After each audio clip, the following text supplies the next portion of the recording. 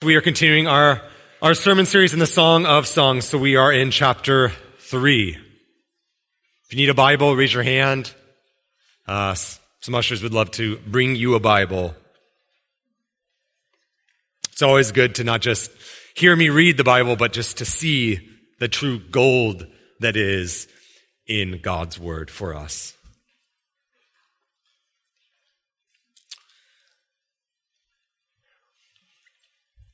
This past week, as I was thinking about the Song of Songs as a book, but then particularly this chapter, I thought of an ancient proverb that I read recently.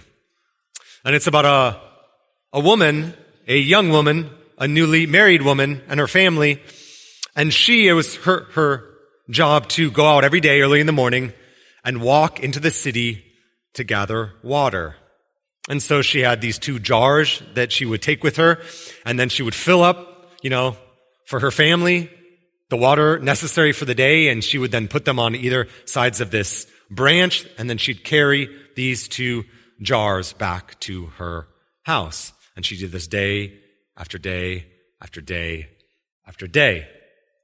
Well, eventually, one of the jars got a small crack in it, and water began to leak. And as cracks go, sometimes those cracks get bigger and bigger over time. And so eventually, when she'd arrive home, one of those jars only had sometimes a little bit of water left.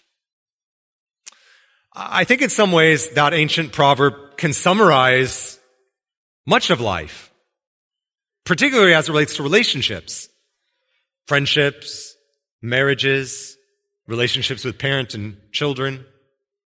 We all have cracks, and over time, those cracks can get bigger and bigger and bigger. And so the question for us this morning is, what do we do with those cracks? What do we do with those cracks in our marriages? What do we do with those cracks in our marriages and in our friendships? Christian books are great. Read those. Go to counseling. That's great. There are lots of tools, but today, there are a couple tools that I'm wondering if you haven't thought of as it relates to our romantic relationships, our marriages, our dating relationships, and our friendships. And really, the ultimate tool, I'm guessing, because I hadn't thought of it, has everything to do with perspective. All relationships are risky. They take a risk. Pursuing a friend, pursuing a loved one, pursuing a spouse takes risk. You become vulnerable in the act of pursuing them. But one of the tools to help us in the midst of the cracks that inevitably come as we live in this broken world is that we need a perspective change. And that's what we find here. So, go with me to chapter 3. The big idea that you're going to see behind me, I think it's there, is simply this. The risk of love can bring gladness through perspective. We're going to unpack that as we go. Basically, we're going to unpack that in 2 parts. The risk of love and then gladness through perspective. So first, the first section, we're going to read verse 1 to 5. On my bed by night, I sought him whom my soul loves. I sought him, but found him not. I will rise now and go about the city. In the streets and in the squares, I will seek him whom my soul loves. I sought him, but found him not. The watchmen found me as they went about in the city. Have you seen him whom my soul loves? Scarcely had I passed them when I found him whom my soul loves. I held him and would not let him go until I brought him into my mother's house and the chamber of her who conceived me. I adjure you, O daughters of Jerusalem, by the gazelles or the does of the field, that you not stir or awaken love until it pleases. We'll stop there. So we left off in chapter 2 with this man and woman, and they are, the encouragement in chapter 2 was for some to wait, but their Their time for waiting was over, and so they're enjoying themselves and the intimacy and connection of marital love. And now we have a new scene in chapter 3. The context and the setting is a bedroom, right? And so some have thought, maybe this is a dream. Maybe this isn't really happening. She's just dreaming, and there's some, kind of wonderful way you could interpret it that way. Or you could say, no, this isn't a dream. This really did happen, but it really doesn't matter, right? It's sort of like a Christopher Nolan movie, right? The ambiguity of it heightens the tension, heightens the beauty of it. And so here we have this woman, and she's laying in bed, and she discovers something, doesn't she? She learns something. The man that she loves is gone. You really can see the controlling word in the first 3 verses, right? Right, you can just go through it. It is the most repeated word in that section in verse 1 to 3. So I sought him, and then it's I sought him but found him not. Verse 2, I will seek him. I sought him. Right, there's this repeated refrain over and over and over again. She cannot find him, and so she begins to seek him, pursue him. There's a sort of playful hide-and-go-seek going on. Only she isn't playing. There's a sort of desperation to this woman. She cannot find the man that she loves. I mean, some of you experience this, right? It's late at night and you wake up and you realize your son and daughter aren't home and you're like, where are they? And you're worried. That's what's going on here. And sometimes in the midst of those, the worry, the desperation, sometimes love makes you do desperate things. Sometimes love pushes you into risky situations. And that's what happens, right? She goes into the city at nighttime, in the darkness, by herself, alone, as a woman. She went from Puyallup to downtown Tacoma at night to search for him. I mean, I was in Seattle just walking around.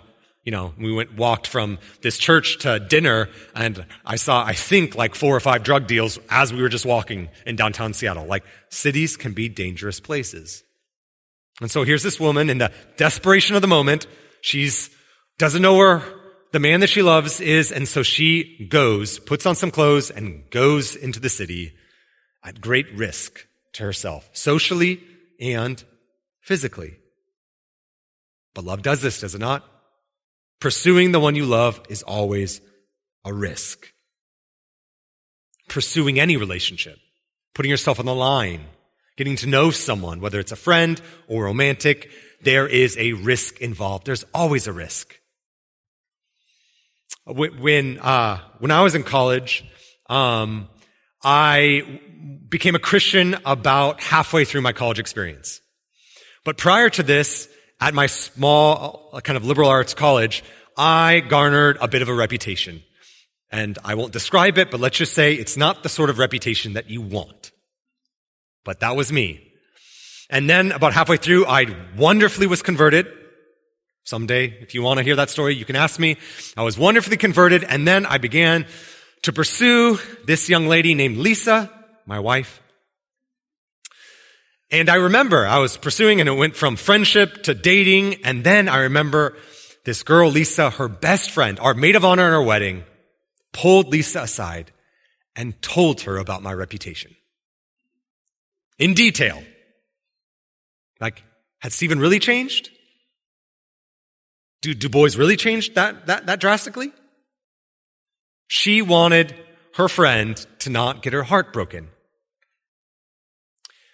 And Lisa had to take that and weigh that and realize there's going to be a risk involved in pursuing a dating relationship with Stephen. Indeed, she took the greatest risk ever. Luckily, she's not here. I'd start crying, but she did.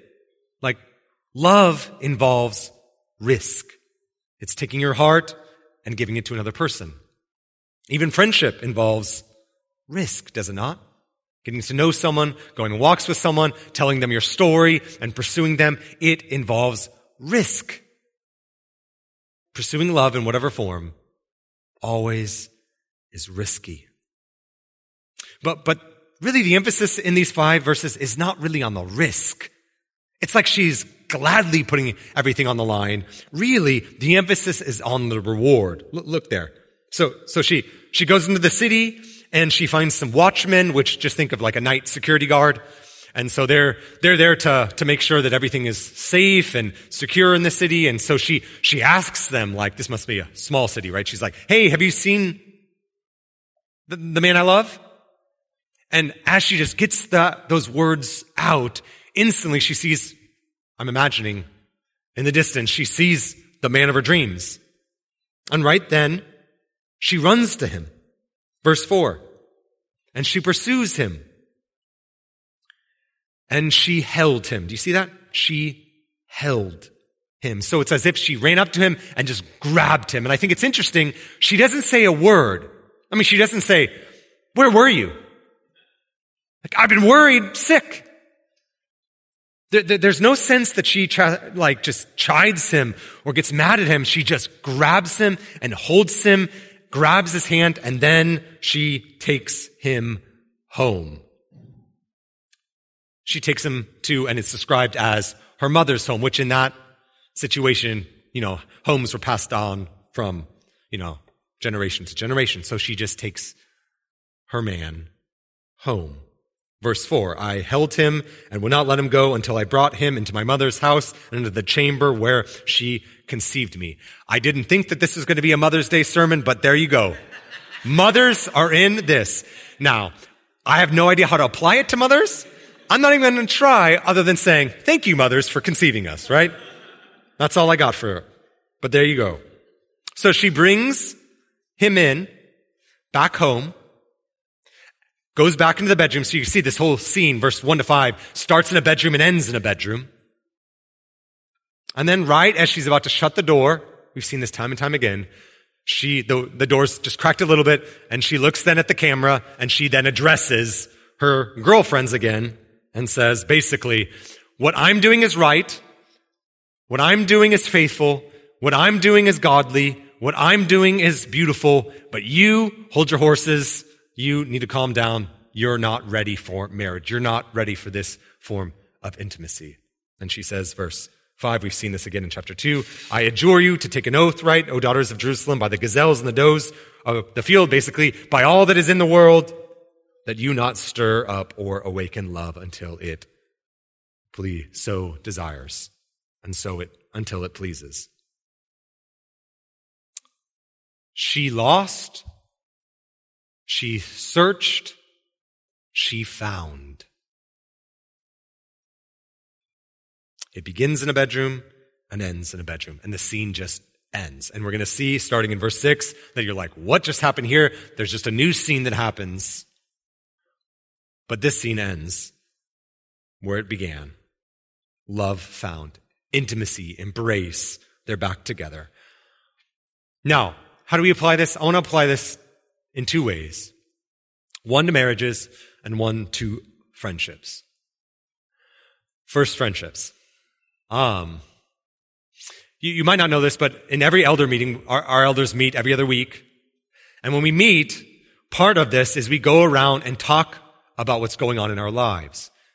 We share maybe besetting sins. We share temptations. We ask questions about our marriages. We talk about things that are going on in our lives. We share things that we're praising God for and things that we need prayer for, and we go around and around and around.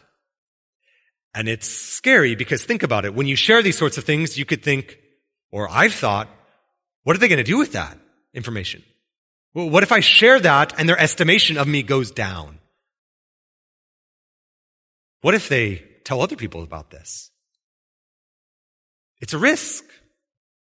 Sharing information about myself, what's going on in my heart, my relationship with God, my relationship with my wife and my family, my various temptations, putting that out there with these men is a risk. But I can say without in any way stretching the truth that my best friends in this church are the elders. And I think the reason is simple. Because the deeper The deeper friendships are forged when you take a risk, when you pursue the other person. So my question is, because I think this is just a discipleship question, as it relates to you in this room and your friendships that you have, I know friendships take risk. That's the cost of intimacy. It's the cost of closeness. But pursue one another. Go on walks with one another. Encourage one another. Ask questions of one another. Open yourself up. I know it's risky. It's scary. Like, don't do that with everyone. Like, you cannot be friends with everyone. I'm well aware of that. That would be inappropriate. But you need to be friends with someone. You need to open up your heart and your life to someone who they know you and you can know. Because to the extent that you do that is the extent to which you can grow a connection with someone else. So do that as friends. That should just be the normal thing of church life, the normal aspect of discipleship. Pursue friendship. But then to the married, we're called to pursue one another. We live in the Northwest, and one of the most lovely things about the Northwest is, generally speaking, culturally speaking, everyone's pretty chill. It's awesome. And one of the most annoying things about the Northwest is everyone's pretty chill. And so sometimes we just have life come to us. But as it relates to marriage, of all of life, we have to be active and initiate. I love how this woman, in some sense, doggedly, we might even say aggressively, pursues the man that she loves. And the same is true for husbands to wives. Pursuing one another. And here's the interesting thing is, if you're married here, you did it eventually. There was a time in which you were pursuing your spouse. When I started dating my wife, our second date, I had this great idea, and I said, we were in Seattle, and I said, how about we go to a laser light show to my favorite hip-hop band that you would, I wish I was making this up. So I was like, come on, I bought tickets, I didn't even tell her.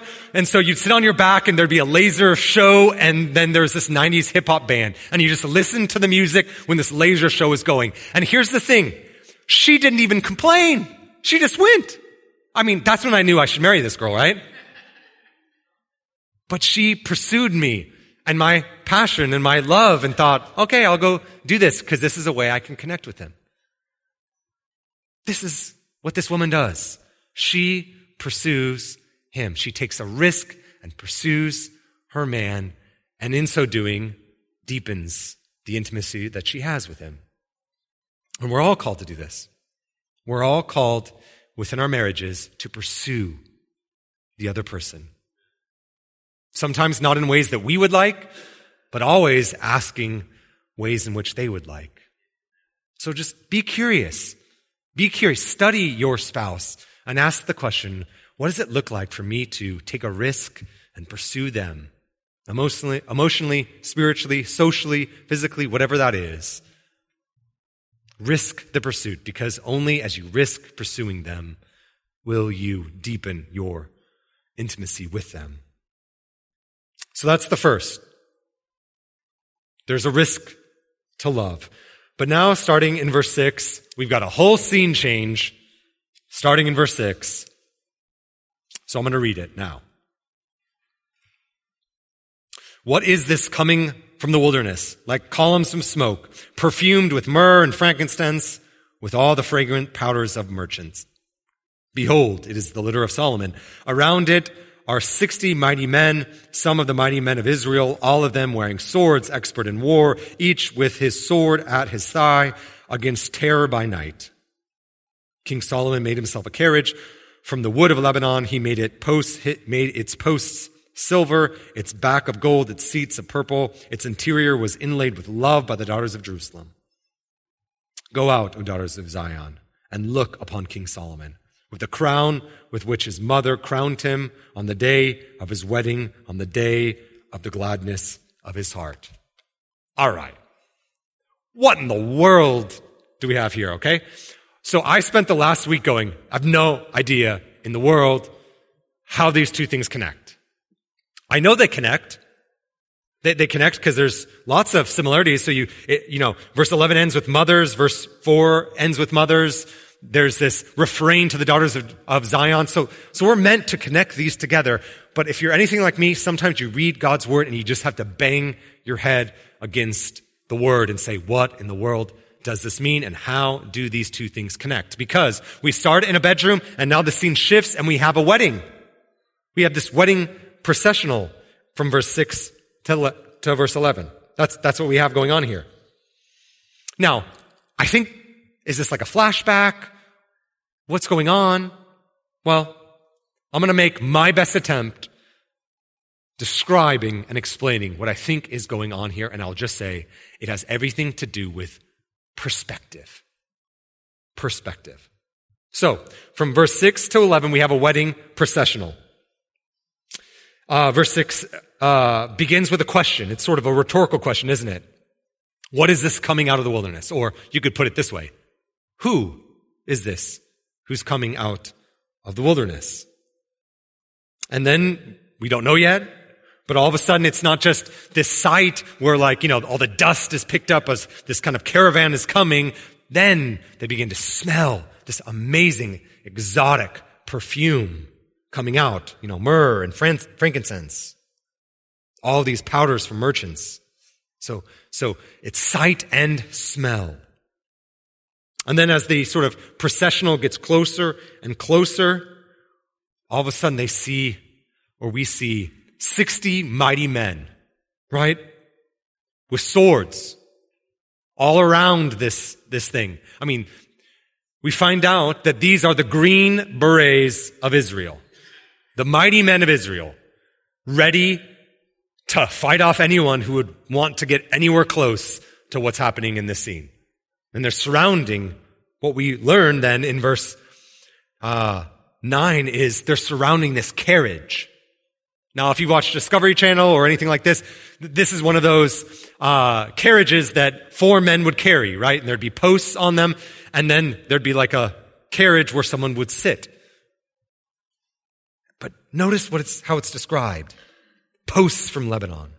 Silver, gold, purple, stitched like Ferrari leather stitching, right? This is lavish, beautiful, glorious. And you might go, this is like the Rolls Royce of all carriages. And then you realize, oh, it's Solomon's. And Solomon had a lot of money. And so we have this carriage coming out of the wilderness, surrounded by the green berets of Israel, and it's getting closer and closer and closer until it finally arrives, verse 11. And that's when the woman speaks. She sort of interrupts this wedding processional and she tells her friends a couple things. She says, I want you to go out to this wedding and look at Solomon. You see the command there? Verse 11. Get out, go out, O daughters of Zion, and look upon King Solomon. Just look at him. And particularly look at his face. Look at his gladness. Look at his joy. Look on his wedding day, the just joy that is coming from Solomon.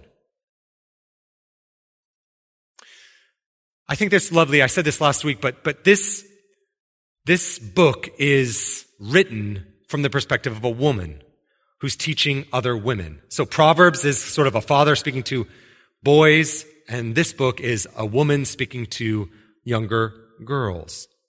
And so in this time, not only does she interrupt and say, you need to wait, that's verse 5, now she says, I want you to go to a wedding because I need you to have a perspective change.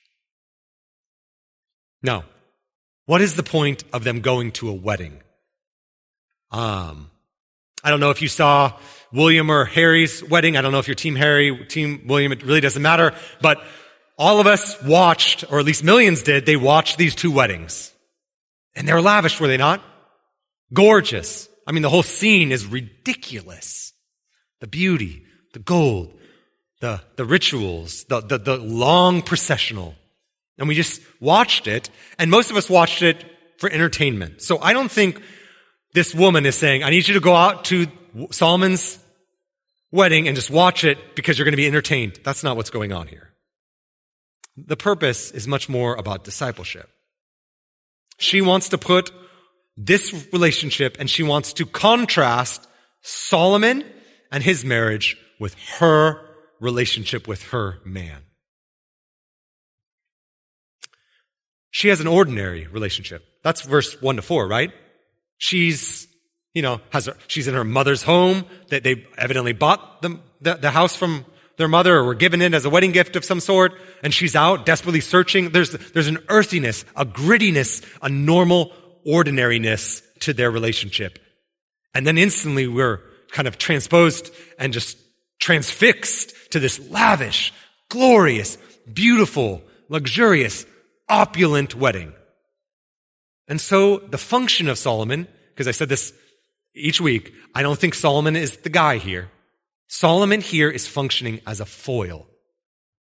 A foil is just a contrast. The best way I can explain this is because foils are just classic literary devices. But one of the more famous ones that you might be aware of is from Harry Potter, okay? So Draco is a foil to Harry. So just think about this. Draco is rich. He grew up rich. He grew up with a mother and a father. He grew up never not getting what he wanted. He grew up with the best education. He got the best robes. He got the best friendships. He got the best everything. But he is a nasty boy, is he not? And what's the function? We're meant to contrast him with Harry. Harry, no mother and father, lives under the staircase. He went without everything. And yet, he is virtuous. So the beauty and virtue of Harry is all the more virtuous when you contrast it to Draco. That's the purpose of Draco. He shines a light on the virtue of Harry, and that is what's going on here. Solomon, in his wedding, is serving as a foil to this ordinary marriage. And in so doing, what this woman is saying is, I want you to go look at Solomon in all the beauty and all of its opulence and all of its ridiculousness, and I want you to realize that our wedding, even though we might not have as much money as Solomon, our wedding is like that. Or you could put it this way. What she's basically saying is, and she's reminding these young girls, that there is no such thing as an ordinary marriage. Remember, C.S. Lewis said there's no such thing as ordinary people? Well, we could change that. There's no such thing as an ordinary marriage. There's a lot of talk within evangelical Christianity in America about how marriage is being eroded, that there's an assault on marriage. And I think I've read all of it. I think this is one way in which we are seeing marriages erode, or we're seeing an attack on marriage. What we're reminded of here is that marriage is sacred. We're not Catholic here, so we don't believe it's a sacrament, but they are right in the sense that marriage is meant to be framed in the sense that it is sacred. And that's the perspective that she wants these young girls to realize, that marriage is like two royals getting married. All marriages are like that. I love doing weddings for lots of different reasons, but it's always just crazy when you think of it through other people's perspectives. So I love actually just watching the guy as he's staring at his bride for the first time when she walks in. I just think he just looks stupid dumb and just he's drooling, and it's just lovely. It's wonderful, right? But I also just love the perspective of the flower girl. Just think what she's thinking. Her aunt or her cousin or her big sister is getting married, and she's like, this is the most beautiful my sister's ever looked, right? She's wearing a dress, the most expensive dress that she will ever wear, and she's wearing it for 3 hours. Everyone is just, doting on her and putting makeup on. I mean, everything about the scene is just lavish. And from the perspective of a flower girl, it's this is a royal wedding. This is just lavish. This is amazing. And just taking it all in. That's the sort of scene that that this woman wants her friends to give, to just change the perspective of marriage, to say that there is something sacred about it. The most ridiculous wedding that's ever been thrown, or the cheapest wedding that's ever been thrown, in one sense, are the same. They're both sacred. And in this time, actually, and when Jesus comes on the scene, actually, when you got married in Jewish culture, you would sometimes wear a crown and a tiara to emphasize that on that day, on the wedding, you are a prince and a princess. There's something very, very beautiful about all this. There's something sacred and royal about marriage. And she wants them to realize that though they might not have much, their love is anything but ordinary. Now, maybe you're like, Stephen, you're stretching it. That's not exactly what's going on here. Well, there's one more perspective that I want to point out to you that I think really brings this home for me, and I pray really brings this home to you. Go back to verse 6. There's this perspective that we're supposed to think about when we think of marriage, the sacredness of it. But there's more going on than meets the eye. So here we have someone coming out of the wilderness. Now, I'm convinced that this is the bride. Solomon shows up in verse 11. This is the bride. And I know, and I believe that because verse 6 is in a feminine form. And then if you go to chapter 6, verse 10, the same language, who is this? It's that same language, and we know that it's referring to the woman again. So I'm convinced that what's going on here is that this is Solomon's carriage, and the bride is coming, guarded, protected by these elite soldiers, and arriving in a processional to Solomon, the king, on his wedding day. And so we have this scene, verse 6, the scene of a bride coming out of the wilderness with smoke following a cloud or a pillar. Just conjure up what these are alluding to. With all this beautiful perfume, she's being beautified, and her perfection is glorious, and she's got this amazing, lavish carriage. And then she arrives at the king who's glad. You guys, is this not the story of us? The story of the church? The story of the gospel? Like, this is exactly it, right? We are, as Christians, the bride who's coming out of the wilderness, and we are protected. And we will arrive at the king. This is what Ben read earlier in Revelation 19 and Revelation 20 and Revelation 20 and 21. Is it not? This ultimate wedding. And we're protected. Why? Well, these Green Berets, right? These elite soldiers are amazing, but we're protected even farther and greater way because God protects us by sending his own son to die for us, and then promises right before his ascension, I'm never going to leave you or forsake you. I'm going to actually give you the Holy Spirit. And how is the Holy Spirit? How are we supposed to think about the Holy Spirit? Well, in many ways, the Holy Spirit is like an engagement ring. It is a down payment that God has given us to secure our safety in the wilderness until we arrive at our wedding night. When we arrive with God, and that we can have that wedding that will last forever and ever and ever. Paul writes about this in Ephesians 5, does he not? He wants us to reframe our ordinary marriages and use the lens of the gospel when we think about it.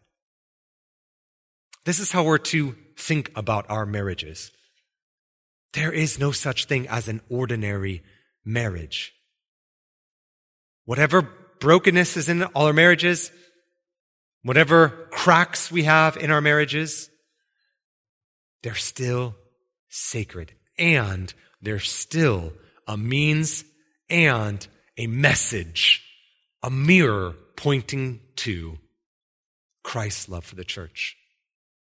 That's what's going on in verse 6 to 11. These girls need perspective, that the ordinariness of their marriage needs to be filtered through the extraordinary wedding of the king. In this, it's King Solomon. For us, it's King Jesus. I told you an ancient proverb. I didn't finish the story. There was nothing actually proverbial about what I said. This woman has this jar that has a crack in it, and it grows over time. And eventually, the jar speaks, because all ancient proverbs are a little weird, right? But the jar speaks and rebukes the woman and says, "Why haven't you patched me?"